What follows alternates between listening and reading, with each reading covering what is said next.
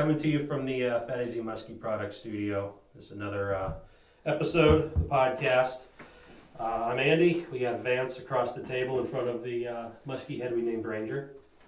And we got Todd Young here in person. We got Kevin Goldberg and Gabe Rossplock. Yes. I got it. I guess this is installment number 2 of their extended stay here in the studio. So I'd like to thank Fat AZ Muskie Products, fatazmuskie.com on Facebook, Instagram, Twitter. You know the routine. The St. Croix rods, best on earth. If you're out there looking for rods, at least check them out. Give them a fair shake. You can find them in many retail locations online. They have all the social media pages. Check them out. And Muddy Creek Fishing Guides, Todd Young at mcfishingguides.com. We're on Facebook. Going to be uploading a brand new, updated website here pretty soon with lots of new pictures. So give us a call. We're going to be fishing Western PA a little bit in April, May, and then starting Memorial Day, we'll be hitting Chautauqua hard all season through November. So perfect. give us a call. Also, there's another bait maker we'd like to talk about. Vance, do you know what that is? Boss Shed. You're right. Where can you find them? Oh, you can find them at Mark's Bait, Tackle, and Ammo online and in Ravenna, Ohio. That's nice. Gabe and Kevin are both from Ohio, and they had to correct me. Not only, so that just threw salt in the wound from what I was hearing from Paul about how I was misenunciating Ravenna. So We have to get like that on the wall, and spell it out so how it sounds. like a dictionary thing, the word Yeah, and then yeah. how you should sound it out. Yeah. Because I have always said Verbena, I will admit. Okay. When I see it. Sorry, It, Pastor. it could just be the PA Ohio line. Yeah. You go down to Pittsburgh and they're levers, and you come up to Erie and they're levers. Yeah. Yeah. True. Gum band, rubber band. I don't know if anybody from Ohio knows what Zillionople is either, so. I'm getting a phone Put call them on from Dale. speaker. Yeah. Yeah, Dad, you want to do a podcast? Pick them up. Pick up. I'm not gonna pick up. I'm gonna tell him that we're recording. You just canceled a call from Dale Wiley. He's been dodging me. Oh my goodness. It's probably painting. Yeah. It's showtime. It is showtime. I Yeah, just. it is. That's funny. It's funny how you got, we talked earlier about, just real quick, about you guys hanging out at Mike Money's. That's the way Dale's place was for, oh my gosh. I mean, it was like I'd be done with work when I was single and stuff. Done with work, lived down there around Elwood, eat some dinner, go to Dale's 3-4 nights a week. Every night we just went and hung out and sanded a little bit or BS. Did it for years and years and years. It's the best. Lots of us, yeah. It's fun. And it's something that you'll never forget. No. No. It really is fun. Yeah, so check out Boss Shad. If your wife or girlfriend, wants something for Valentine's Day, get her a Boss Shad. It's something she'll love. Nice. Yeah, Pink I like tiger. that. I mean, it's something you can share for years. That's right. It's a I mean, gift. the It's a memories gift and that the keeps photos. on giving. It is. And, if she don't like it, you can keep it. It's a thought that counts. That's right. It's the thought that counts. I like it. So check it out, bosshead.net. He's on Instagram, which he posts about a photo a day. Mm-hmm. Real nice photo. He must have like a little... I just got another text from Dale. So check them out. They're a huge supporter, and we thank them. We will have some Boss Shads at the shows. Mm-hmm. Depending on how Ohio treats us, we might not have any at the Muskie Max. True. We'll see. But, all right. So, Vance, you want to do your power ranking segment? Yeah, let's do the power rankings. Something we're doing new. This Yeah. will be the 3rd installment of the power rankings. We will post it up on Facebook. Listeners out there, send in your submissions, and we'll include you in these rankings. So we will get this started. Coming in at 5 for this podcast, I'm going to go with the smell of cedar when you open up your lure box. Now, what happens if your baits aren't made of cedar? Well, that's the thing. You got to have cedar lures. Oh, okay. I get it now. Bosch shad, I believe, They are. is cedar. Yep. They are. I get that feeling every time I open up that box. That's right. Wiley's. Mm-hmm. Oh yeah. I love that smell. It smells like a Hope chest, like an old school chest. It does. Just that smell, or the brand new lure that you just get them. They smell so good when you first just get them. It's nuts. And it's a shame what you're gonna do to that thing. It is, yeah. I will admit, I have been caught taking a new bait, and I'm like, smell it, and my wife's like, what are you doing? You just don't understand, okay?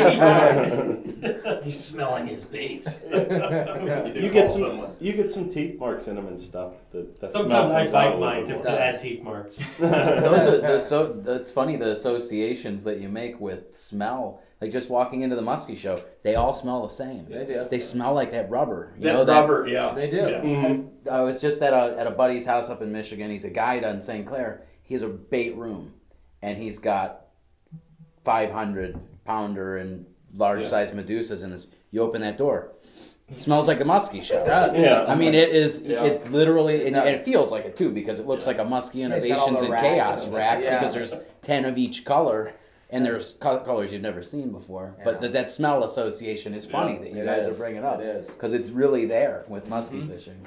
Yeah, it's relational memory. When I open up those boxes, I'm just like, it's go time. I'm It is. fishing. That's right. Yeah. So 5 is cedar. Number 4 in the power ranking for the week. Todd, take it away. Yeah, that trolling, casting doesn't matter. You get that hit jerkbait and you get that rod go off. You turn around, that fish is out of the water, tail out of the water, flying through the air. It lands, and it's still on. That split second where you're not sure. Yeah. Everyone's always like, do they jump? Do they jump? And I love it when they jump, Yeah. I've had some of my biggest fish I've ever caught have been cleared to water by 4 feet. So you're standing there looking them in the eye. Yeah. Jump 50-inch fish 4 foot out of the air and they splash, but the whole time you're just like, Don't come on. it's gone. It's I gone. know it's gone. I saw that jerk bait going whack, whack. And oftentimes it is, but that feeling when they land, with the clients and stuff, when that happens, I say, we have a good chance of getting this one. Yeah, if it lands from the jump, you can take one hand off, point to the sky real quick. Yeah. Little thank you. Thank you. Thank you. He's hooked good. Yes. I had a fish do that. I was trolling it, hit a little Goldie Baker, and I was down south, and I was by some marker buoys. The rod starts zinging off. I cleared some other rods. I was kind of in a panic, and it cleared the water. It jumped. It smacked right into one of those buoys. I was like, oh, it's jumping. It's gonna get off. Oh my god! It just hit a buoy. It was like a thud. I was like, that thing is definitely off. And I started reeling. There was still pressure on. I had to put 2 fingers up in the sky and say, thank you. The musky jumps are great. I'm sure, Kevin, you're out there all the time. Have you ever, I'm sure this has happened. I've been trolling, you're looking at another boat trolling, everyone's just sitting there, and you see the fish fly out of the water behind their boat, and no one's moved yet.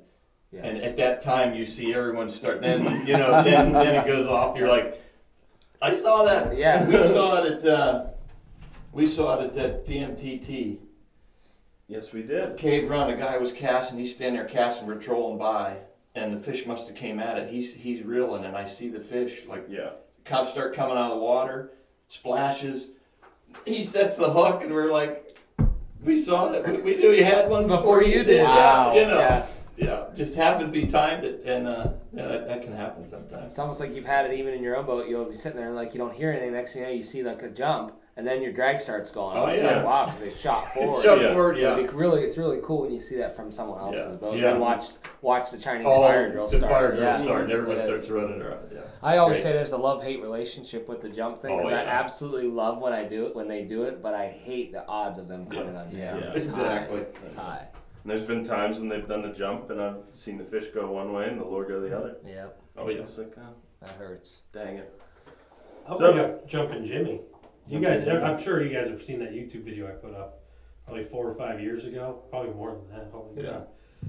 I had this fish. His name was Jumpin' Jimmy because he was just a big fish that jumped. Mhm. I had him it was the summer before I found where he was living. Mm-hmm. Really small spot on a creek, and we'd bed no bigger than this building, and he'd be over here, this and that.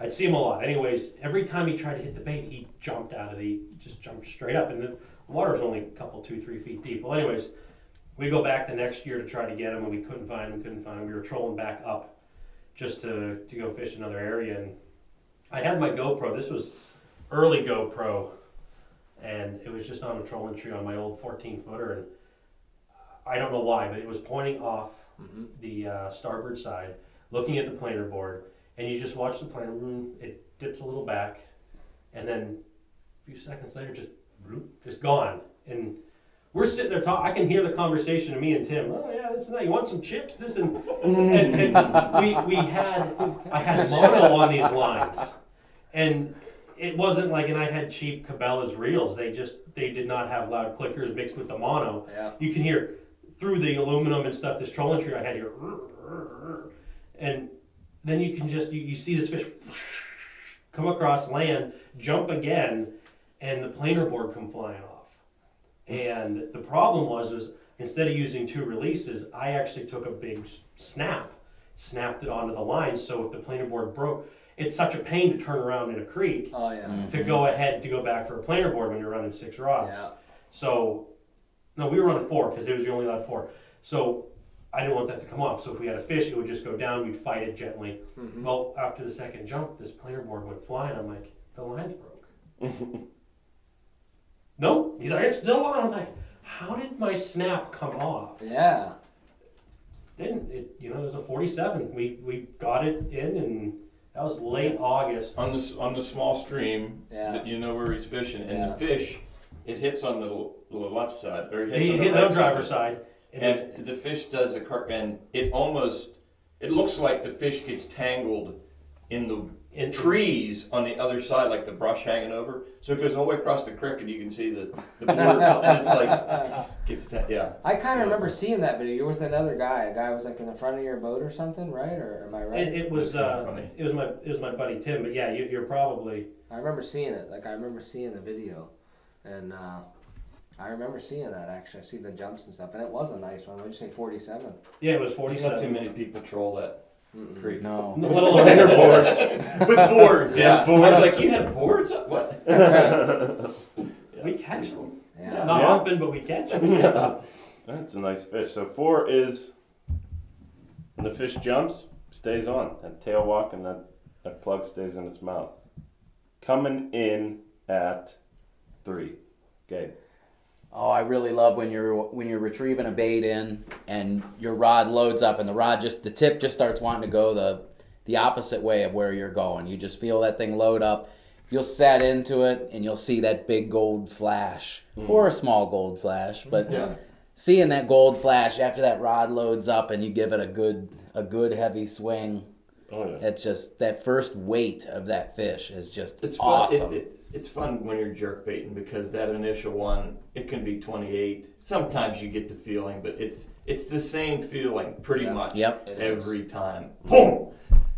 Sometimes it just keeps coming. And it doesn't get old. No, it never gets old. No.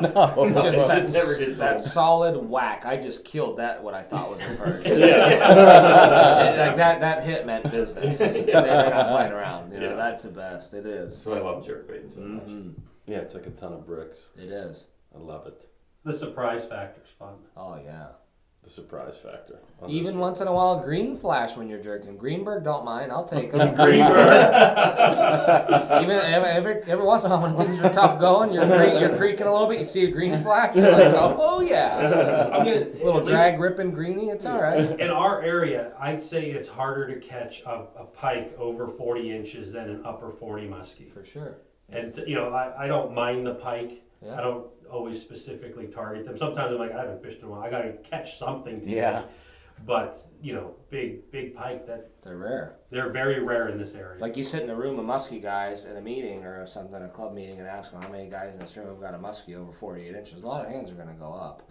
You sit in that same room and ask how many guys have got a northern in here around home over 40 inches. It's going to go down. Oh yeah. Yeah, I've gotten 3 over 40. Yeah, Around here. Yeah, They're all around here. That's they're rare. those are nice fish.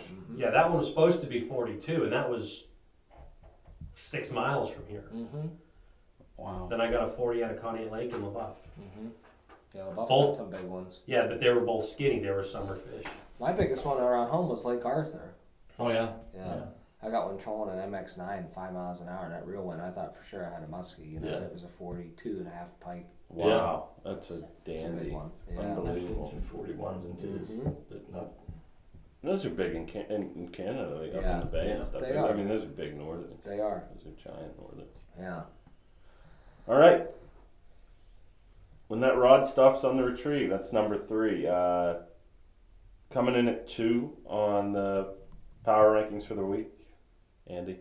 Andy made 2. I made 2. I'm bumped up a couple. Mine is when I was always an adrenaline junkie.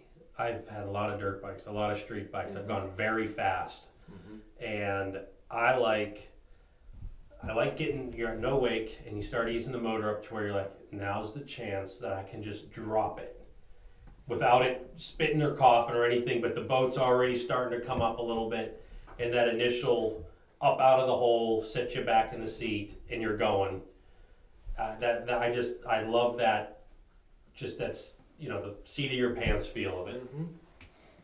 Dropping the hammer. Dropping the hammer. It doesn't have to have the 2-stroke sound. It can be of anything, but it's, not only the straightforward acceleration, but the fact that you're coming up out of the hole. And I like to screw around with it some more. I don't want to say I studied this, but I have seen like those people in the flats down in those shallow, like the bay boats, how they can get up, because they're dealing with 2 foot of water and they got 300s on the back. They might not have a 100-yard runway to get up on plane. They'll like crank the wheel one way and they'll like give it some throttle. They'll drop it and they'll actually turn and then straighten it, and it'll pick them up over their wake to get up on plane like instantly. And to me, I started playing around with that this year. Just On the creek, you did. not on the creek. I mean, I haven't been on the creek, No. but on the creek, I have done 45 miles an hour up there. Wow. Yeah, I've been on that. That's I've done aggressive. that too, yeah. I've been in that It's boat insane. doing that. It's Passing the logs and Yeah, I but mean, I personally would not, I get no adrenaline rush. I'm just like, I don't want to blow my motor up. I'm going to ease into everything and back it down slowly. That's the way I am. But yeah, I've tripled the speed limit on the highway before. So triple the speed. Plus, we limit. gotta conserve fuel, like up there. Like I always get on the plane and cut it That's back. good. Yeah. well, see, my fuel is from 2014 in my boat, so I need. You gotta burn it off. We are. I've been on there when the people were driving on that road right beside, and Andy is going just a little faster than the cars. And you know what, beside. Trevor? Oh yeah. You're lucky you're not causing accidents over there. People are looking like, what the heck? Yeah. And then I'm drifting to Because one there's side no to miss boats this on log, there. and this other side. People got to be saying, that's what I said. Are you allowed to do this? I mean, Well, he's like, well, there's no wake limit. I'm like, okay. I mean, you never see boats out there. You just don't. Not blowing around. I don't. it did get popular for a couple years. I was the only one for years, and then all of a sudden everyone seemed to want to go on it. Yeah. I haven't noticed too many as of recent, but They all blew their lower ends. Yeah, there they may come have been and some off on those accidents. giant underwater log jams. But I guess to answer this question, I have talked to 3 different people in the Fish Commission to say, is what I'm doing legal? I didn't ask them, I didn't tell them what I was doing, but I said, what's the no wake? And one guy, if by the book it's 100 feet offshore. Well, where I'm going, it's not 200 feet wide. So technically, by that definition, the whole area is no wake. But when I emailed them, they said 50 feet. I'm like, well, first off, you don't know the book. Then I asked the next guy, he says, no, it's a river.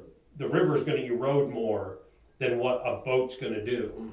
And they brought up examples, say in the Allegheny with a jet boat, you might have to be 4 foot from the shore to even make it up this one Right. river Right. Yeah. That's true. to navigate. Yeah. And then, then I had there was another guy that just like, no one's doing it, who cares? So at that point, I got 3 different answers from 3 different sources of law enforcement So you're good to go. You guys should come up sometime and go on a trip with Andy up the river. That'd be fun. Yeah, I mean, Andy says it's yeah. adrenaline. I was feeling a lot of things outside of adrenaline when we were doing I it. was like, man, how far am I gonna fly? I'm like,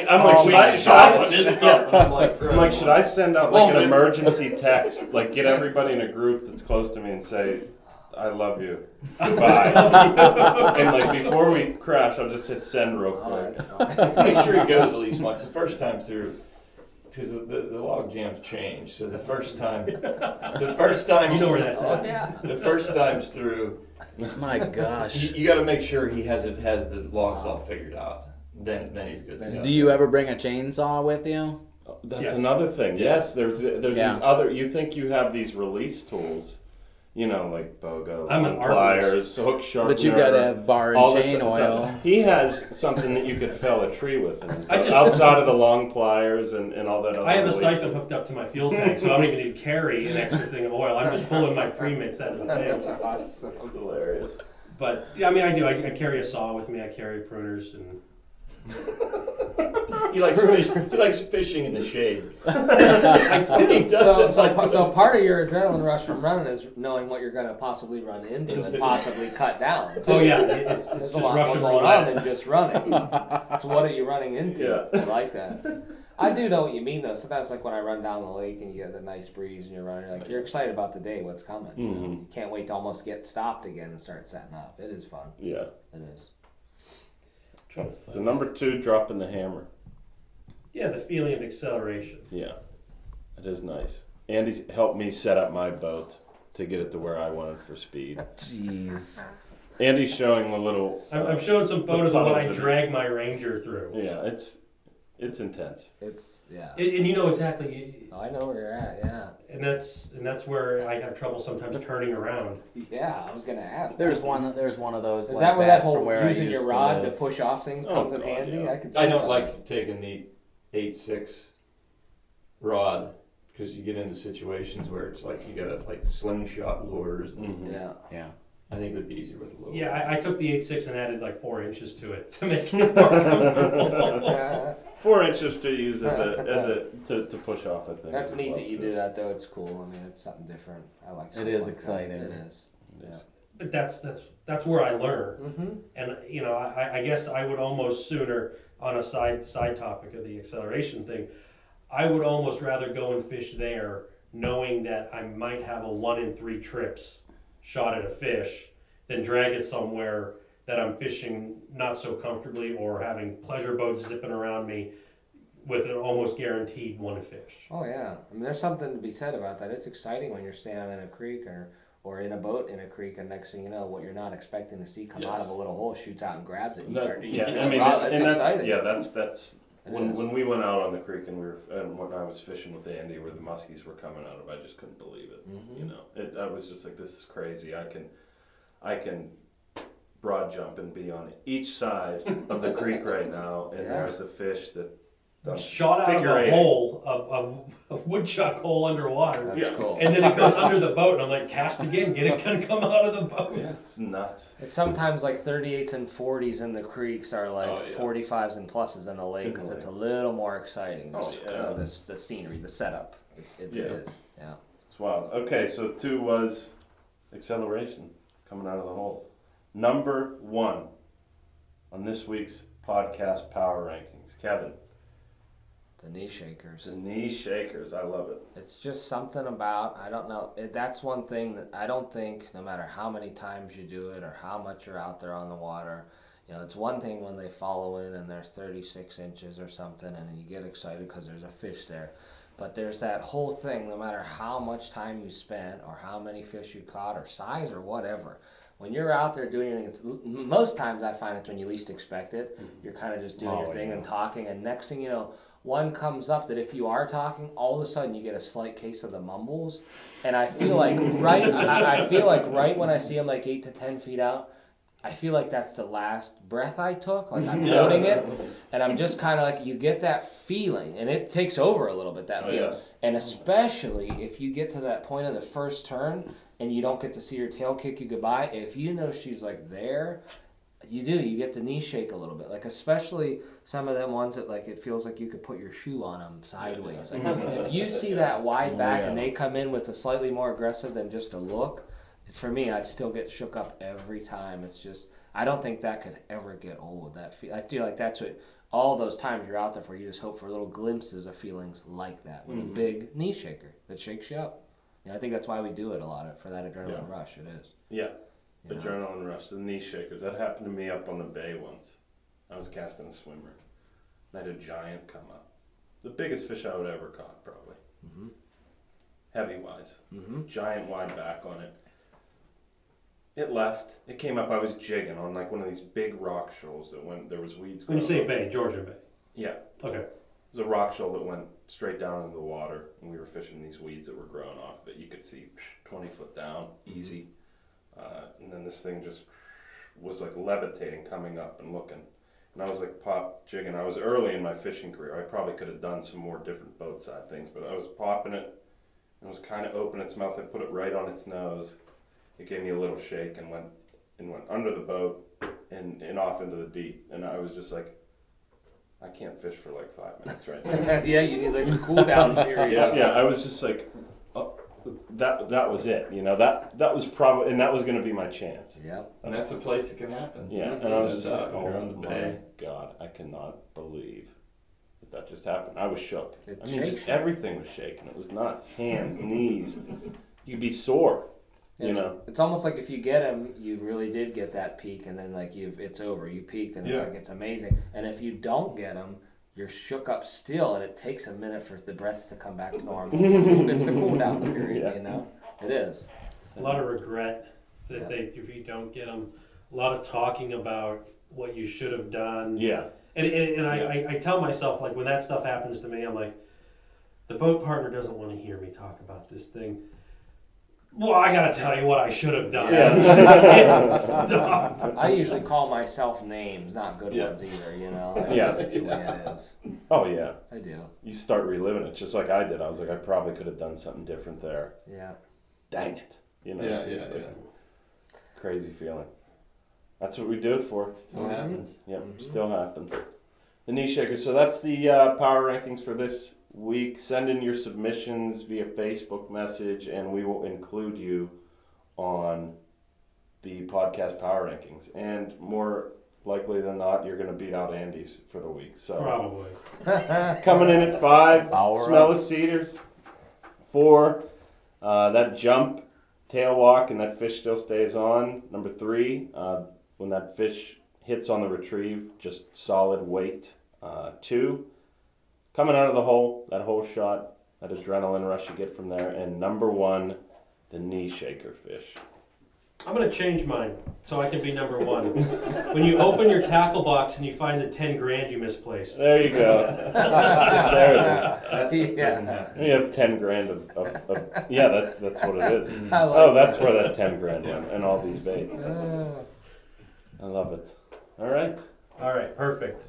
We want to talk Ohio fishing. Yeah, muskie fishing with these guys. We have a couple guys from Ohio here that I don't think we don't fish Ohio. I have never fished Ohio. You need to convince me to go. Okay, we could do that. Nor have I. We could no. I'm gonna be a tough sell. I'm sure I have not. I ain't going. Nope. I haven't been there since I had a bass tracker, and I got rid of that in '94, so it's been a while for me too. But I know the guys are doing really good over there. Ohio's doing some different things. They are. The bait fish, we just talked about that. They're feeding these fish. They're keeping them. They're picking. It seems like a small amount of lakes, and really hitting it hard. And the numbers of the fish that the guys are catching in Ohio is it's impressive. It is. I mean, one thing you could look at that just kind of sums it up a bit for the guys that are still doing the turning and stuff and the muskie thing. Take a look at the top catches and chapters, and even look at some of the guys, like the Ohio guys. You'll see them on those lists. Well, even if they go on trips and stuff, but even look at that chapter. When you look at some of those guys fishing those Ohio lakes, they're turning in a lot of fish. I mean, they're in the top chapters of MI. Yeah. They're right in there. And it's impressive to me. I never thought that when I first got into it. I'm like, the Minnesota thing, Wisconsin, we just got our lakes, whatever. Well, whatever they've done management-wise, it's like they pick their, let's say there's 7 lakes. I think we have 10 or 12 program lakes. I want to say 10. They just dropped one, and they're going to redo a different lake with a Kentucky strain muskie within the next couple of years. I think they're still selecting the lake, but they're going to have that be a broodstock lake. Okay. And it's going to just have that Licking River strain of Kentucky muskie in it. And I don't know exactly what their plans are for that.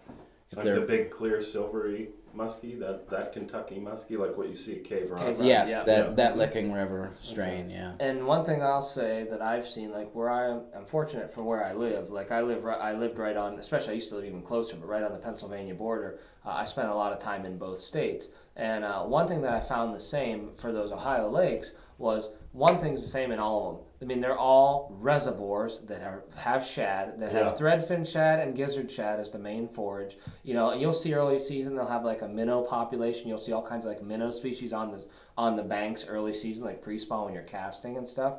But that's the same thing in all of them. Where like some of the PA lakes, the main forage might be bluegill, perch, suckers, maybe pike. There is no lake in Ohio that's like that. So whatever it is, that recipe for those 3 main forage fish and then the stocked reservoir, they all manage them like basically essentially the same. The management they're doing, whatever they're doing, it's work. It's working. And everyone that's actually releasing fish and everything, it's been better and better, obviously, because it just seems like their lakes in Ohio keep getting better. It seems like when we used to fish West Branch, you'd get a fish or two, you were really excited. And it seems like nowadays, some of the numbers it's kicking out, it's getting more like Chautauqua type stuff. I'm not used to that. There was times this year when I was at Chautauqua, I was like, I could have done that at West Branch. I wasn't used to that for a while, but you could just tell it's really gotten better and better. One thing I know they do management-wise is they actually when they do the milking for the eggs, instead of taking them back or taking them to that, say this hatchery or that hatchery, they do it right on the water. They pull them in with the nets, they do the milking, and they put them right back in the lake. Now, I don't know, like even Howard Wagner's told me that he thinks that might be one change that they do, something that the survival rate's even better, or something what they go through being dragged in a truck to some, maybe that's, I don't know if that's it, there's no facts to base that on, but whatever they're doing, bottom line, it's working. Because their lakes, right now, you could go to Salt Fork, Piedmont, Leesville, Clear Fork, Alum Creek, West Branch, Milton, they're all good. Every one of them you got a good chance. It's not like you got to go to one because it's a hot bite. They have their times. Like they change a little bit. One might peak a little earlier than the other. Yeah. But the bottom line is you could hook your boat up and go to any one of those lakes, and right now you got a real good shot. I mean, and the fish, the average size, I'd say it's a little better now. It's probably more, some of the lakes it's more on the high 30s and up, where it used to be like maybe low to mid 30s. Seems like the quality of fish is a little better. Their girths, everything, they're nice, healthy fish. That's my take on it. Oh, As a definitely. start, right? I mean, I think so. Yeah, just. I like that early season stuff you guys are doing. I hear guys are getting started early. I mean, it used to be until recently you couldn't fish in Pennsylvania. That's when I used to go to Ohio. But now Pennsylvania has a year-round season. And I've tried the early season stuff in some of our PA lakes, and maybe it's because of the shad thing. I don't know, but I haven't been able to find anything that puts out the numbers that those Ohio lakes are doing in that early season, like right after ice out. I mean, those fish are ready to go. They are. I have a lot of friends that absolutely. just specifically are going to Ohio. We know a lot of people. That's where they're doing their early season fishing. Yep. And like I said, maybe it has something to do with those shad. And I definitely think it's that way in the fall. When you get to those shad lakes, you can get to those areas where those shad get packed in, the muskies get packed in. At Chautauqua, the fall's good, but I've had better fishing some places in Pennsylvania that had those shad and stuff, because when you can find it, it just seems like concentrates. Yeah, it concentrates the fish. If that's not happening at Chautauqua, it's the same. That's right. You can still catch them, but I've never find those crazy as often as I hear what guys are doing in Ohio and some of our lakes in Pennsylvania. And another thing too, I think about when you talk about early spring, as soon as the ice comes off, obviously, generally you want to head more south, right? You find a little warmer water, and because of that the spring and the ice melt and all that, typically with a lot of our banks and the Ohio lakes, typically as a general rule, most of the lakes are a touch off color or slightly muddy, And that's another plus. You get in those shallow bays or something with first like newly emergent weed growth that's just starting. It's a little bit off-colored water, so it's holding the temp more. So that you see the sun comes in a certain side, you know you can go to that bank, and there may be a little bit of rock rubble on the bank there, and you know you got a little like it's soft bottom. You see some newly emergent weed coming up, and you know they're going to be in there. And you go to there and check the temp. Even I don't care if it's surface temp, you'll see it's 3 degrees warmer than as soon as you pull out into the bay. So it's like, you know that by the end of the day, what you saw that morning in that bay, you know you can go back there that evening. If it's a decent day, you know it's going to be good. Yeah. So it's like, I think that the whole recipe of the off-colored water, the shad, the concentration, and the fact that their lakes are warmer earlier, you generally want to like head south, and you could pick a few, whether it's Piedmont or Salt Fork, or then you can go the other way like Ullum and stuff, but seems like the Piedmont Salt Fork thing, like right out of Ice Out. Right at Ice Out, absolutely. It's absolutely like it's an amazing bite, and it's neat to see, and they definitely concentrate in areas. Yeah. They do. And Leesville, just a little bit after that, I know there's a lot of right Ice Out bites at Alum. I mean, there's a whole end of that lake that is just it's a no wake, but it's a short lining paradise. Mm-hmm. Yeah. I mean, it's a big place. It has some drawbacks to it with the way that it's laid out. I think if they get really bad rains there, it has a dam that's conducive to flushing the muskies out. Mm-hmm. They've had issues with that because we've done escapement studies now with radio telemetry, and it's not necessarily the ideal situation for muskies to be. Yeah. They're now in a lot of reservoirs. The creek fishermen that are fishing south, away from there, I think are knocking them dead. Yeah. But I don't know how the access is for that. But like he's saying, there is a little bit of a seasonal progression. Piedmont and Salt Fork, right at Ice Out, are good, and then that shortly followed up by Leesville, and then it'll work its way up to West Branch. But I mean, I don't really want to give everything away. It could be. I fished water below 40 degrees at West Branch in the spring. I mean, the ice was under 2 days before, and I've caught them off the shore. Your rod tips are almost on the shore, on the bank, and you're getting these jacks. Now you're not seeing the bigger females yet, but those jacks are up on shore in anticipation of the spawning. I mean, they're stacked in there. There was one year where it was all sublegals. Yeah, you could go out there and catch 15 fish, but they're all 20 inches. Yeah. In fact, that's something else you made me think about when you said that. I know, like, there was a little while there I was working kind of like hand in hand with the Fish Commission in my own way. Instead of being out there and wondering what was in the lakes and stuff like that, when me and Larry Hines were talking a lot, there was a point where he called me every day or any day I was out fishing. And if it was a weekend, like Friday, Saturday, Sunday, I would go out, and if the weather was decent on Friday, I'll say if it's 50s to 60, no rain, kind of stable, light winds, 10 mile an hour kind of stuff, if we got males, little males, if I would get little males back trolling on any kind of shallow flat, big shallow bay that had if it was heating up and stuff, and a shallow flat with a little bit of weeds that were coming, trolling around, and we got some small males, Larry would call me that night. And I would say, he's like, how was it? I was like, nothing big today. Got some subs and a couple little males. He's like, yeah, funny. Same thing in the nets. He's like, in fact, we didn't have even one big female. And then I'm like, interesting. So it makes you, as the angler, say, it wasn't the baits I was running. It wasn't any of that. They weren't there. They literally weren't there, because what the nets are doing has nothing to do with what you're using, right? Yeah. So then what was interesting, even more so, was then come Saturday, he would say, I would go out there, and let's say it would warm up. If it warmed up a little more and stayed stable again, by that point, instead of maybe just getting a big female out on the point or that goes into the creek channel or out from the bay at the mouths of the bay, instead of getting just a female there or two and then still small males, all of a sudden they get 1, 2, 3 females in this net back in the bay, a couple more in this one, mixed males within. The point may have 1 or 2 also, but it wasn't the same. And then it's like, if the third day, come Sunday, was 1 more or peaked a little more, it was like, watch out. That's time you want to be out there. Wow. And it would show up now, and it was like magic. They were waiting and staging, and they would move right now. And when they did, I would have a bang up day, and I'd call Larry. He's like, I bet you did good today. I did. He's like, the nets were ridiculous. He's like, females. But the exact same situation, wake up Saturday after having small males in the net Friday. Saturday, a cold front comes in. you might find a few small males in the points, maybe a sub or two back in those bays, but they would be void. They would like disappear. And like if the next day was worse, good luck. You might not get any, or maybe like a couple of subs. Like it was that spot on with that weather, especially pre-spawn. Early season, yeah. Yeah, and like what he said at the West Branch thing, like trolling around like tight to the banks, I can remember being there from things I've learned at other places. I can remember being there and trolling around, and we're trolling shallow, and we're short line and leader butted, 5 feet of line kind of stuff. Just literally, like he said, like Gabe said, scraping the banks. And we're getting subs and small ones and dinks, and I'm like, then right away it hits me. I'm like, you know what? Maybe get out to like that 7 to 11 foot of water stuff. Send out drop about 20, off the edge. Send about 20 or 30 feet of line out. I could still put a little side planer in there with a small bait in tight just to keep them honest. We'll see what happens. Yeah. So I troll that break, and next thing you know, it wasn't happening. Then I'd start marking occasional little glimpses of hope. I'd see a hook 7 down. I'm like, hey now.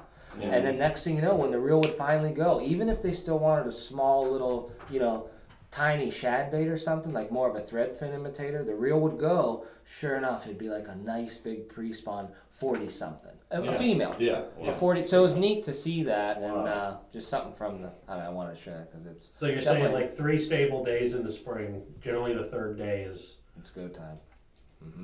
And even and it's neat to see how opposite it is when it's not that condition. So it's almost like this. Another thing to take from that, if it's not conducive to like make it, where it's a better day and you got nicer weather and things are on the up and up and the temps rising. If it goes the reverse, you may want to step out from those real shallows and not beat your head against the wall and wonder why I'm only catching small ones or why the reel's not going. It's probably because they're not there. So go somewhere else, even though it seems off. Try it, It's definitely worth trying. So they're moving around a lot. Yes. They're moving in and out a lot. And typically That's staging close by. Yeah. If there's deep access or a creek channel or anything close by to that same good spawning ground, you look around there and it seems like you always find something in some nice one. That's neat in the early season that you were able to bounce ideas off your buddy that was working for the commission. And he's like, you had a good day today, didn't you? And he's got all the big females in that. He And knew. stuff. Yeah. You could pattern the staging, and that's really cool. It kind of goes back to the is one fish a pattern? Like if you're out casting not numbers water, you catch one fish on X bait. Are you going to tell your partner to go to X bait? Is that the pattern? Are they looking for that color, that bait style, that depth? Ooh, that's a tricky question. So, but since you can bounce it off of completely different style, essentially fishing, like Todd says, those trap nets, they're fishing. Yes. Yeah. I mean, they could be hot for a week, or they could put it there like, yeah, we didn't catch nothing. Like, well, this is a great lake, Yeah. But now that you can do someone who's not really, trying to go off, well, how many fish did you catch? Well, we caught 7. No, you only caught 2. Well, no, we're telling everyone we caught 7, or whatever. This guy's doing it for a job. His job is to catch these to be able to put more muskies back in the lake, and how it mimics what you're doing. So like he could say, yeah, we caught 2 little guys today in the trap net. You're like, well, we got skunked. Well, there's more. There's a different approach at it. So you're actually putting it, from 2 different independent sources. You can then verify what's actually happening on your rods to what's happening on a net that has never left there for a week. And, it's just kind of neat when you can get that reassurance that, obviously you can put patterns to it. You can put patterns to one fish. I see guys do it. I've seen guys, 3, 4 guys in a boat. One guy catches a fish. As soon as that fish is released, bait coming off everyone else's, and they're putting the same thing on. Whether it was, fluke, it's so easy to. And a lot of times just know where they're at. Like if they're in 5 feet of water, or they're in 11.5 feet of water, wherever they are, when they're there, then you usually can find something else. Like once they're in either, they're really shallow, they're up in the flat, they're actually laying on top of it, you'll make your adjustments with baits or run them high or keep a couple things that you can high up over the weeds, maybe run some real short deep divers, just keep, so it's a little more depth, but you'll mix up your own little spread to get something going if they're there. Once you get some kind of, that's how you get your own pattern going. But at the same time, if they're deeper, even if you're seeing them deeper, then it comes down to trusting your electronics. You start seeing some hooks there, then if you know what bait you're running, that bait you're familiar with to get in those depths, well, next thing you know, eventually you put something together. And that's a lot of it, like, once you find where they're at. Yeah. Because that was what I learned the most with Larry. They weren't there. Yeah. When they weren't there, you think you have a magic lure? Good luck. Yeah. How many going to catch when there's none in there? You're probably not going to do too well. I talk to the guys, and you hear the same stories. You talk to the guys at Chautauqua. A couple years ago, this happened when I stopped in, and they were like, just as we say, they're fishing with those nets. One day, they put a net out, and it's filled with, white bass and or white perch, whatever they call them, crappies and this and that. He said, we won't catch any muskies, and I'll go down and check that net the next time, and there'll be a dozen muskies, and they're all little ones. And then the right day comes, and he said, I went down there, and there was 16 or 18 fish in the net, one male. Every other one of them, 3 of them were over 40 pounds, filled with eggs. That's all happened at one night at the same spot. They're moving in and out. That's when the stars align. Yeah. That's when it's all right. It, yeah. Of course, we can't fish it there, but no. Yeah. Yeah, and it's funny to see, I guess, Gabe can say more from where he's at, but it changes too. Like in Ohio, it's funny how with the lakes, like when he was talking about the season progression, I would say generally for the start, for ice out, it's more of it's casting, right? More Yeah, I would definitely say so. More casting than trolling. You're trying to fish areas where it would just be too difficult to maneuver a boat around. Some lakes, one in particular, is so crowded right now, you would probably be stoned to death for trying to troll through there. Really? It's I've never getting bad. really. But they're catching. I mean, people I are. see everybody running those lines and driving right by the shore, and once again, it comes back to me worrying about my equipment. I'm like, I'm not trolling in 2 feet of water. That's casting fish. Yeah. I'm not going in there. Salt Fork has so much shallow water. Like when I say shallow, 6 feet and under, big flats. You could do some work there. Yeah. Trolling it early. There's a lot of cover. The water color is right. The temperature is right, and the fish are there, and they're basically unmolested right now because West Branch is on fire. Piedmont is on fire. Yeah. Those lakes are taking the majority of the fishermen right now. They are. Yeah. You'll have 40 boats out on West Branch on a Saturday, at least. Wow. Sometimes more. Piedmont it's all muskie boats in 100-car parking lot. Yeah. 40 of them will be muskie rigs. And it seems like they could slow down that ice out and cast and kind of methodically pick it apart, and that helps for sure. Like I think about some of the attitudes we read, and if I went whizzing by there trolling, probably wouldn't have got her to move. You can tell sometimes by their attitude. And then it's like almost by the time it gets to up around closer where I live, around West Branch and Milton, by the time that ice off kind of, the pre-spawn bite there, for me anyways, it's a lot more trolling. It's just because the way that water is to go pick apart those spots, it never was as good for me, and it's a lot easier to troll. You could troll around there and not have much to worry about, and you'll find your fish, and whether you're getting some small ones, like I said, and then you can step out a little bit, maybe find some bigger ones, but regardless, you're not traveling too far off of the bank to find some depth at those lakes. And you put it together more trolling there. But then it seems like right after the spawn, from our lakes, down his way, Southern Ohio up, once the spawn is over with and you get in the post spawn, for us, that's one of the best bites in Ohio. It's absolutely. Hands down. It's game time for casting. You want to go out and cast bait jerk of baits? any size. Yes. Yeah. They'll hammer it.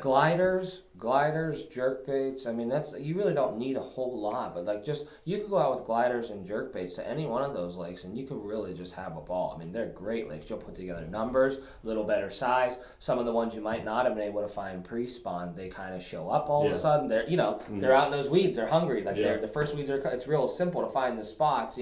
And you find a spot, and it's like you pull up, and it looks good. It probably is. Yeah. And you start casting, all of a sudden, here come some of these females that haven't eaten in a while and stuff. That's one of the best bites we have. It really is. It is. And they're not afraid to show themselves. I mean, all. you will see Lots. some big females at especially Salt Fork. I mean, there are some. You've seen some big ones. Oh yeah. And they're aggressive. I I mean, saw some big ones on the social media coming from Ohio. Oh yeah. There was that hog, midsummer, maybe early summer. I know the guy. We know the guy. I'm not going to name drop him, but he comes to us all the time at the shows.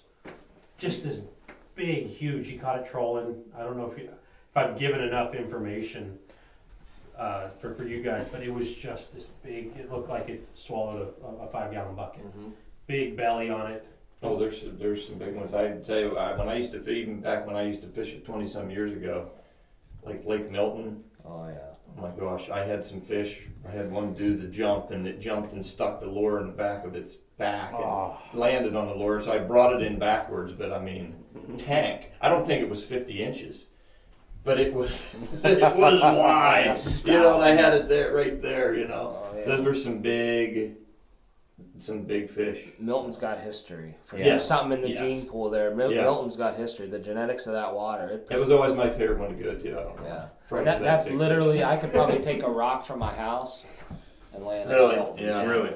It's in my backyard. That's my Yeah. closest lake. And they had at one time either stopped stocking that or slowed down with the stocking or something. They did, and then They they did. started doing just the excess. The excess was going in there, and then they started doing it every other year. They're trying to get it a little more of a regular thing because people were like demanding it. It's like, hey, it's a great lake. It's a great Why lake. would you cut off a place with that much potential? You know, so it seems like it's getting more and more. We're seeing it more regularly. They're stocking it annually now, so What it's about pretty close. Natural reproduction in any of these places? In that system, though, that tri-lake system right there might be. That's an something. interesting topic though, because this is something that I brought up to one guy who's been at it forever in Ohio, Grandpa Elkins, Ray Elkins.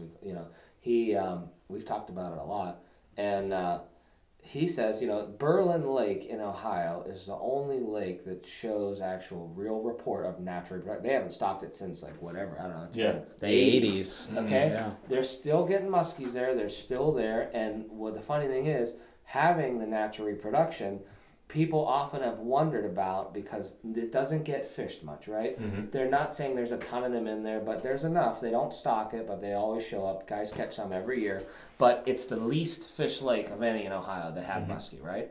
But the interesting thing is people talk about Milton. Now, Milton's a good lake, and you catch a lot of muskies, but a lot of them there are like subs to 36, 37 inches. All of a sudden, someone sticks a 51 incher that's like 40 pounds. Yeah. And everyone, the lights are going off. It's like, where did that come from? Now, part of the muskie crews that I talk to say, well, it just, it wasn't shut. I'm like, yeah, it's funny. But people aren't catching a lot of 42s, 44s, 40. They had to get to that size eventually, right? So what about those coming up stages?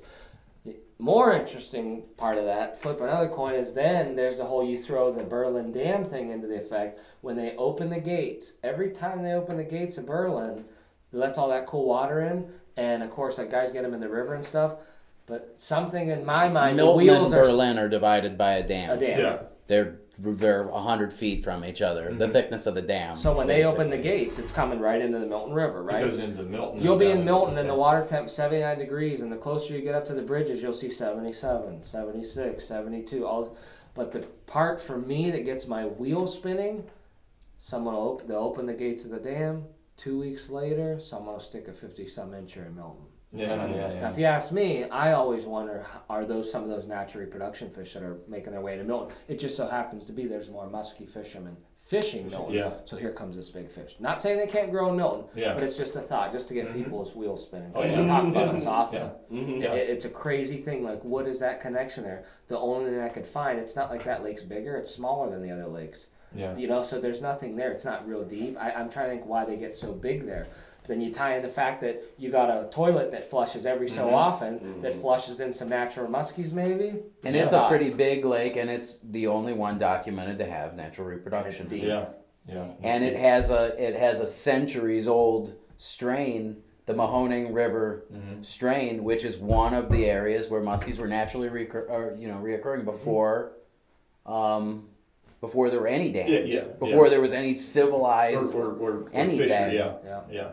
It was just So- a natural Ohio River drainage Yep. that was native. It had native muskies in it. Yeah. So that's our natural reproduction as far as what we got, That's Yeah. it. And then Kevin said some really neat things for guys that are like, I know we have guys of all different. Some people really into muskie. Some guys are just learning. But that one thing Kevin said, like don't make the sport too awful complicated. Like he's saying there. In that spring, you find that early weed growth. He said if it looks good, it's probably going to be good. That's a simple way to put it. And Yes. it doesn't matter where you go. Take off and head to, on all these trips that we go on. That's how some people have success when you go to a new lake that you've never been to. And how do these same guys catch fish? How do you go on PMTT event to somewhere you've never even been within 1,000 miles of, but you take that little bit of stuff. Hey, this is early season. We found some weeds. There's probably fish here. Guess what? There are. Yeah. You know, so you know, and it goes throughout the whole muskie world. Like It does. that, you know? Yeah. It does. Yeah, because when you're people that are first starting off, you can get intimidated, and my mind used to spin out there when I was first starting. Like, where the heck should I go? Mm-hmm. There's weeds right here, but what's happening behind me on the other 10 miles of the lake right now? What article did I read that's going to tell me to stay or tell me to leave? Yeah. Switch baits. Oh, the wind just changed direction. There's going to be a fish biting right now. Oh, it switched back. Oh no, I have The to fish switch shut to this down. bait, that bait. Right. There's a lot of persistency in this sport. It's just persistency. There is. Kevin catches a ton of fish. We all catch a lot of fish at times. But you use It's those not little every time. things and you take them Mm-hmm. from season to season. Mm-hmm. Those Ohio lakes. I just found this new weed growth here. I'm gonna pound it a little bit. All of a sudden, there's the big females. Yep. You can do it again the next year. There's a pretty good Next year. chance it's going to be repeatable Yeah, year it's, after it's year literally after that year. easy. It's gonna Yeah. be good. It's Yes. good every year. I don't know. It's kind of crazy how it is. And then it's neat for us. Like the next change that comes, that's kind of neat is it's like it goes from that hot casting bite, and it's fun. And not to mention, I didn't throw this in there, but the guys that are trolling that are like that can get tuned into that weed edge trolling, literally on the edge trolling. They're doing just fine too. Yeah, It just so happens yeah. to be I like to cast. Mhm. So you can cast and really do good, but then it's like it goes right from that. The way our weather is, which is so crazy anymore, it goes from you get this post spawn, you get this nice weather. It's not quite hot yet, and you're getting them casting and jerk baiting, and guys are weed line trolling, and all of a sudden you wake up the next week and it's 85 degrees, Yeah. and then it gets like stinging hot. And it's almost like you got to watch for the fish's well-being. Our next phase of fishing is basically it gets to like some night fishing, some summer thermocline stuff. You're keying in on lakes that have the thermocline, and you want to be just in, or maybe put one bait above or one just at the bottom of the thermocline. And you see it when you turn your graph up. You turn the sensitivity up, and you can see the band, and you know where the thermocline is, like without buying a Klein finder or something. Oh yeah, and You at just- night it's Yeah, night day. you just Yeah. crank At up. You crank a up the line. sensitivity, or if you got a 200 kilohertz, you switch it to 83, Mm-hmm. and the next thing you know, now you can really see it. And you'll mark stuff better and everything when you're going slow and at night, and then you'll see that band, and that's what you got to key on. Like once that water gets like 75-ish and up, like it's pretty much there, and then it gets in that 80 zone. Then you're really pushing it for the fish's well-being. So it's like a limited time, but like when you're out there and it's hot like that, it's really neat to see the lake that you were just, all these reservoirs, you were just pounding these spots. Now you still might get close to some of those. You might work some humps in the edges of the humps, but it's neat to see Ohio has a pretty nice open water bite, like with bigger baits and stuff. It's Oh, fun. yeah. It's different. So it's like there is no real bad season, I guess. It's Yeah. like the summer, there's a nice bite there at all the lakes. They all got deep water. You're still following schools of shad, but you find that temperature band, and you kind of like, it's really nice to know they're That's there. the key. It's really the there. temperature. It's not even finding No. bait necessarily. If you've got a nice open piece of water you can fish, Yep. you put a bait at that temperature band, Mm-hmm. and it'll work at this lake if you find the temperature band. The That same lake. baits Yeah, will that work. pattern you could take to all You of can take them. to all the Ohio lakes Yeah. that have that. And you it's just have to neat. find that zone because it's always a foot or two different going from It is. Lake X to Lake Y. There's one might be at one level, one is within 2 or 3 feet. Yeah, you I'm might not find, going to just you throw might everything find like out one there, lake but- where it's 10 to 12, maybe 13 down, but this lake you want to be 14 to 18 down. Yeah. For whatever the setup of that lake is, that's where it forms. And it's like, I have one of those Klein finders, and I've dropped it down, just stop the boat and drop it down.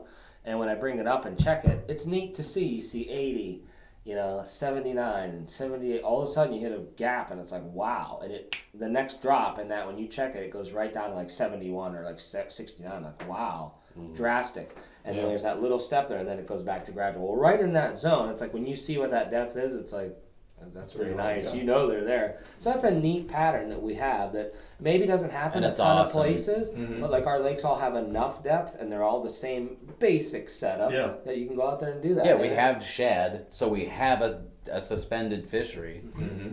and it's easy to access those fish. You're not snagging like crazy. Yeah. You can get a Yeah. couple more guys on the boat, get a few more rods out there, Yeah. get a nice spread going, and you can really Yeah. work them over. And you guys are 3 rods, right? In Ohio? Two. Oh, just 2 in Ohio. Okay, you guys didn't change that yet. Yeah. Now, what's this Ohio muskie log, angler log? Is that still going on? This husky musky thing. I think so. It is. Is that to like do stalking? Yes, they're trying. They want people to really take part and turn in the stuff. Even if you don't put your name, they want you to turn in your fish and where you're getting them and so forth. They want to They want see. feedback. They want feedback of what they're doing and this management is working, so they can keep convincing them to keep doing what they're doing and see the angler effort and see what's going on, so that they can really make sure none of these programs get deleted or obsolete, and they do away with them or change and put the money to something else. They want to see the money and the efforts going to good cause, and they want to see that people are actually buying licenses to muskie fish of these lakes. So that was the whole point of that angler. They want to see if they're putting $150,000 worth of advanced fingerlings in Salt Fork, that someone's going and fishing Going, them. yeah. and Because- getting some quality fish too. If the whole MAL thing was Yeah. the whole muskie angler law was nothing but 28 to 32 inches, the light's gonna go off. Like, well, we need to reevaluate this. Like, maybe this will be one. Maybe we should switch to this place. So they're trying to check the growth and everything. Make sure it's a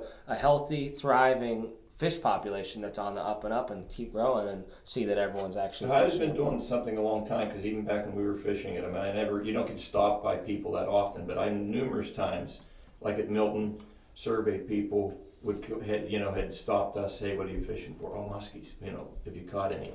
I had these little envelopes. They wanted you to put a scale in there. I don't know if they still do That's that, been but- done for a long time. Yeah. But you put a scale Yep. in there and you sent it in, and then they would tell, they figured out how big the fish was or how old it was. That's right. By looking at the scale.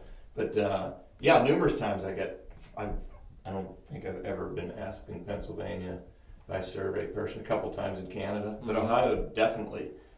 Many times. That was a long time ago, but It's pre-internet. It wasn't there neat. wasn't Yeah, there yeah, wasn't that's a right, quick yeah. way for you to be able Turn to stuff in, document all of that information quickly. Instead, the Yeah. state said, hold on to these fish and mishandle them for 20 minutes. Try and get a scale pull the off their scale back. off with plot. It was hard to do. Oh And yeah. it ended I hit a up hook being, and was like, pull this. Yeah. Okay, I got a scale. And there was a certain section of the fish Yeah, you it had to be pull back from at that- near the dorsal near of the the tail. dorsal tail fin, yeah. and it ended up being like, they had their own thing. It was the Ohio Husky Muskie Club, and they Yeah. had their own banquet, and who won the most turn-in, like they had the Dunmire Award, 3 Huskies or over that you pulled scales from 42 inches and bigger. And then you got you got a regular plaque for any 10 or more releases in Ohio. So they had their own thing Yeah. going, and the old banquets were neat, and a lot of people piled in there. It was a good thing, like you said, trying to just see the growth rates, and so they've always been, a little concerned about that. There's always Yeah. been an interest in that. They really did take their part, but that once the Husky Muskie thing, kind of the scale thing went away, now it's just basically that's turned into Muskie the angler MA log Muskie angler log. is how the That's- state gets all of their that's their what they info. replaced it with, Yeah. so to speak, and and they've got those new escapement. Oh, keep going. I was just. Oh, they've got those new escapement deals that they've got below the dams. Mhm. Several of the program lakes have this thing where they're putting pit tags in fish, and somehow this machine is measuring how many fish escape through Yeah. whatever the outflow is and go down through that creek. I think they've got one at Salt Fork. They've got one at Alum. I think every fish being stocked has a pit tag, because several Okay. guys in the various chapters have these little readers Mm-hmm. where it's so that they can keep track of your Yeah. classes. Yeah. so they got some neat things going on. Yeah, it's they nice do. to see what they're doing for the state. I mean, they're really trying to do a Do lot. you guys fish the streams at all? In Ohio? Yeah. I have. I have a little- one that's pretty close to my house. I mean, I could probably almost walk to it. I and have a don't fish little it. bit, but the ones close to my house are a little sketchy. Yeah, yeah. The area's a little sketchy. Oh, okay. So like I'd rather go to PA and that, but Yeah. there are some nice streams in Ohio. There are, and Mhm. they're definitely underfished. Oh yeah. sure. Big. Yeah. That's like the Yeah. Oh, understatement yeah. of the year. Yeah. But there are. I mean, there's some Yeah. muskie. There's one that's getting Populations. hammered, but there's a certain individual that's broadcast it quite a bit. Yeah. Yeah. Places or something, yeah. Mhm.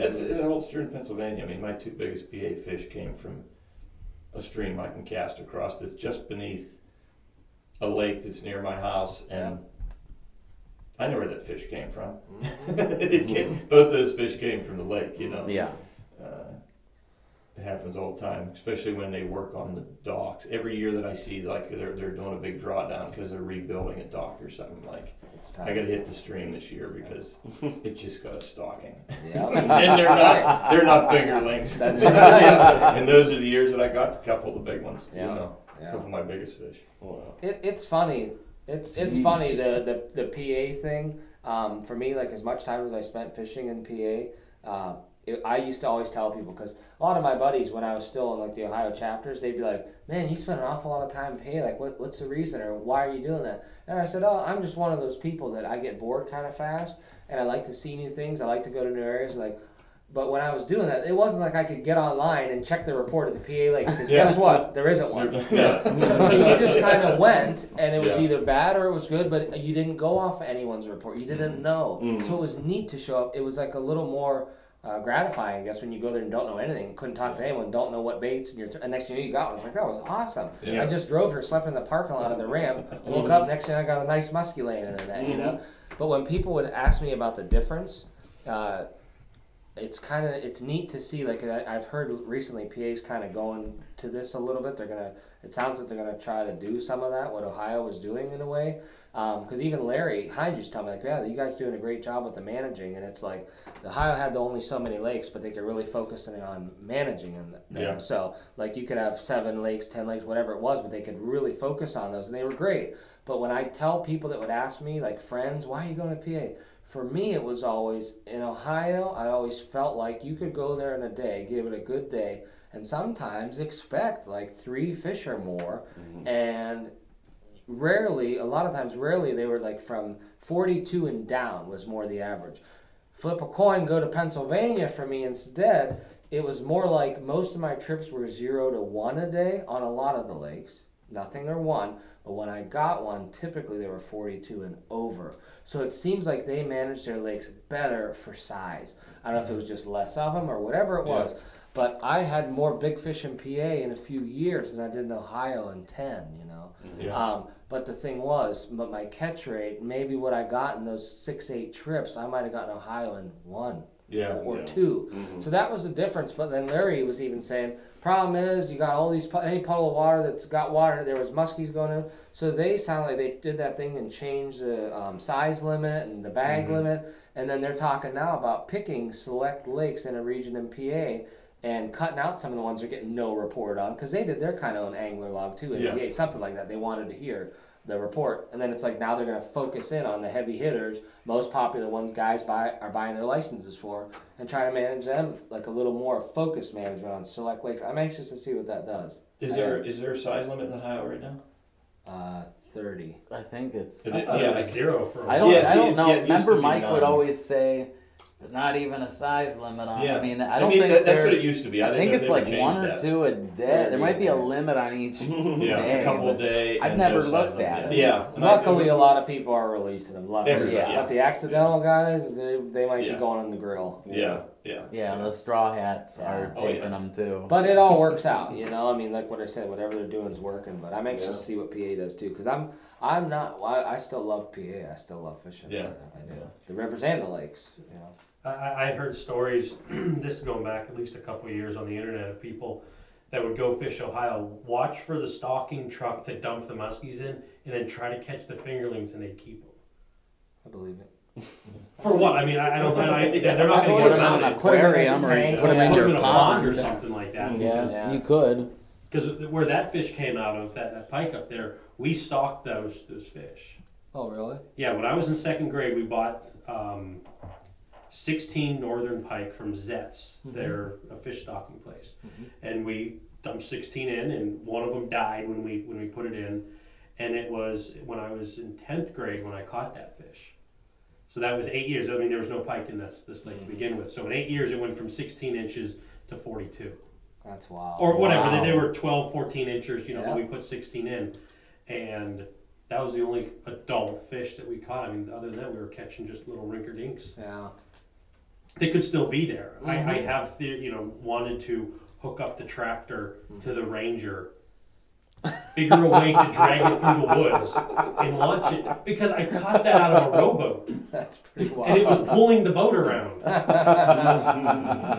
cool. But if I could get something in there that I could stand and Yeah. navigate without oars Yeah. and have some electronics, because other than that, I just had a cheap, put a couple batteries in Fish Finder, and I go, Mhm. I didn't think it was 13 feet deep here. Oh, it's only 4 foot here. I thought it was 8. You know, Yeah. you don't know, Right.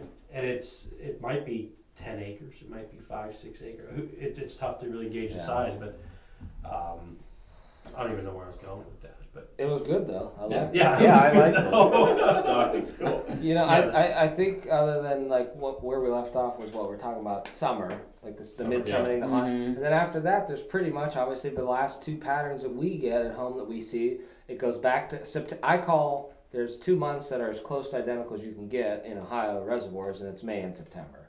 September goes back to May. You go back to the weeds, whether they draw the lakes down or not. The casting bite gets phenomenal in September. Sometimes it's amazing.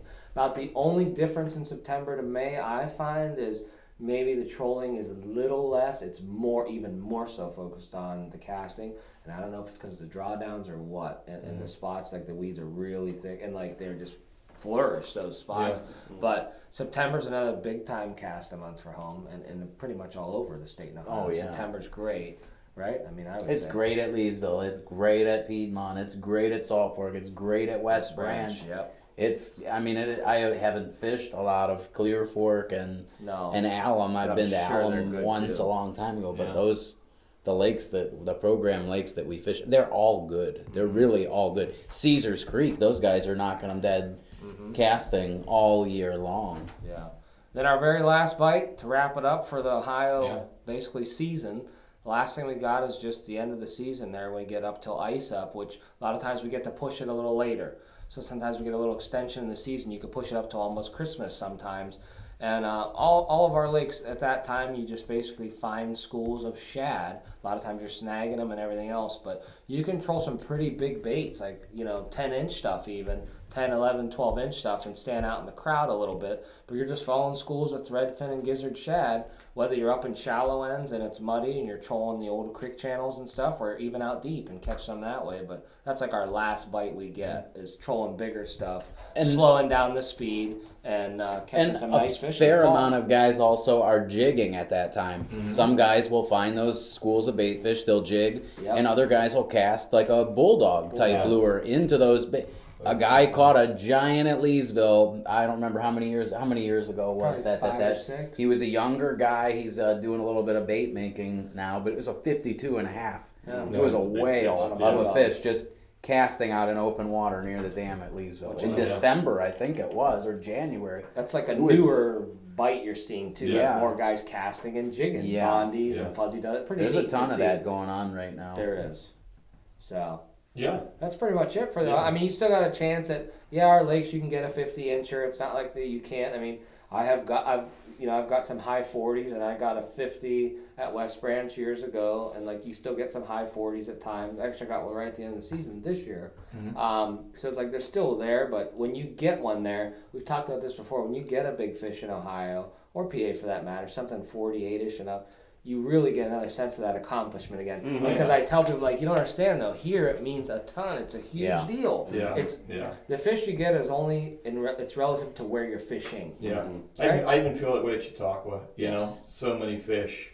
That's right. 4-footers don't come that often. They you know, don't. Right. They don't. and when they do, it's a neat thing. It is. And all this stuff. I mean, the one thing Kevin said at the beginning. I mean, we talk about that Muskie Inc. log quite often. You know, where else can you look at a registered 370,000 fish now? I believe they have all this registered throughout the whole country, and Ohio's got 4 or 5 lakes, I believe, in the top 10 or 12. Yes. It's insane. They do. You know? Leesville has to be way So- up. Yeah, West they're Branch, right up there. they're all The there. first U.S. body of water Mm-hmm. on the list is Chautauqua Lake. Yeah. It is. It goes St. Clair, Lake of the Woods, St. Clair, Then Unknown, and then Chautauqua, and then The it's rest followed by these Ohio. 3,000 acres and 2,000 acres. That's incredible. It is. You know, so the fishery's real. Yes. It really is. It is. We're very blessed to have. And it's on the up and That. up, so Yeah. it's getting better. So Yeah. And if you listen to this podcast, you got a pretty good blueprint of where to start from season to What lakes to season. go to? And Yeah. That's great. Now, what boats you guys fishing on so everyone can follow you? wait a minute, we didn't give too much info, did No. Erase. no. No. we? It's hard to keep. Kevin's got. You only have 2 boats now, right? I sold the Lund. I have You that sold the Skeeter, Lund, and the then I Skeeter, got yeah. the Starcraft. Still. I never recognize him in the Starcraft unless I can actually see him because I was used to the Lund. Yeah. I can This recognize him by year, his coat. When his your wife boots. waved me, I went, "He got a new boat this year." That's why I didn't see the Lund. What, Yeah. what Skeeter is that? Is it a It's full a. walkthrough with It's you? no. It's just it's a MX 1825 side console. Mm-hmm. It's like a dark gray and red. You've Mhm. seen me out there Yeah. too, then, right? Yeah. I've seen y'all zipped up. It's real nice. Yeah. I always am When you super freeze. jealous. I love that. I'm like, oh my god, that's Oh, yeah. really nice right now. I don't have anything to protect me. I love Yet. that boat. That's the first glass boat I've ever owned, but Yeah. I love it. I Mhm. really got used to it quick, and all this babying stuff. It's not.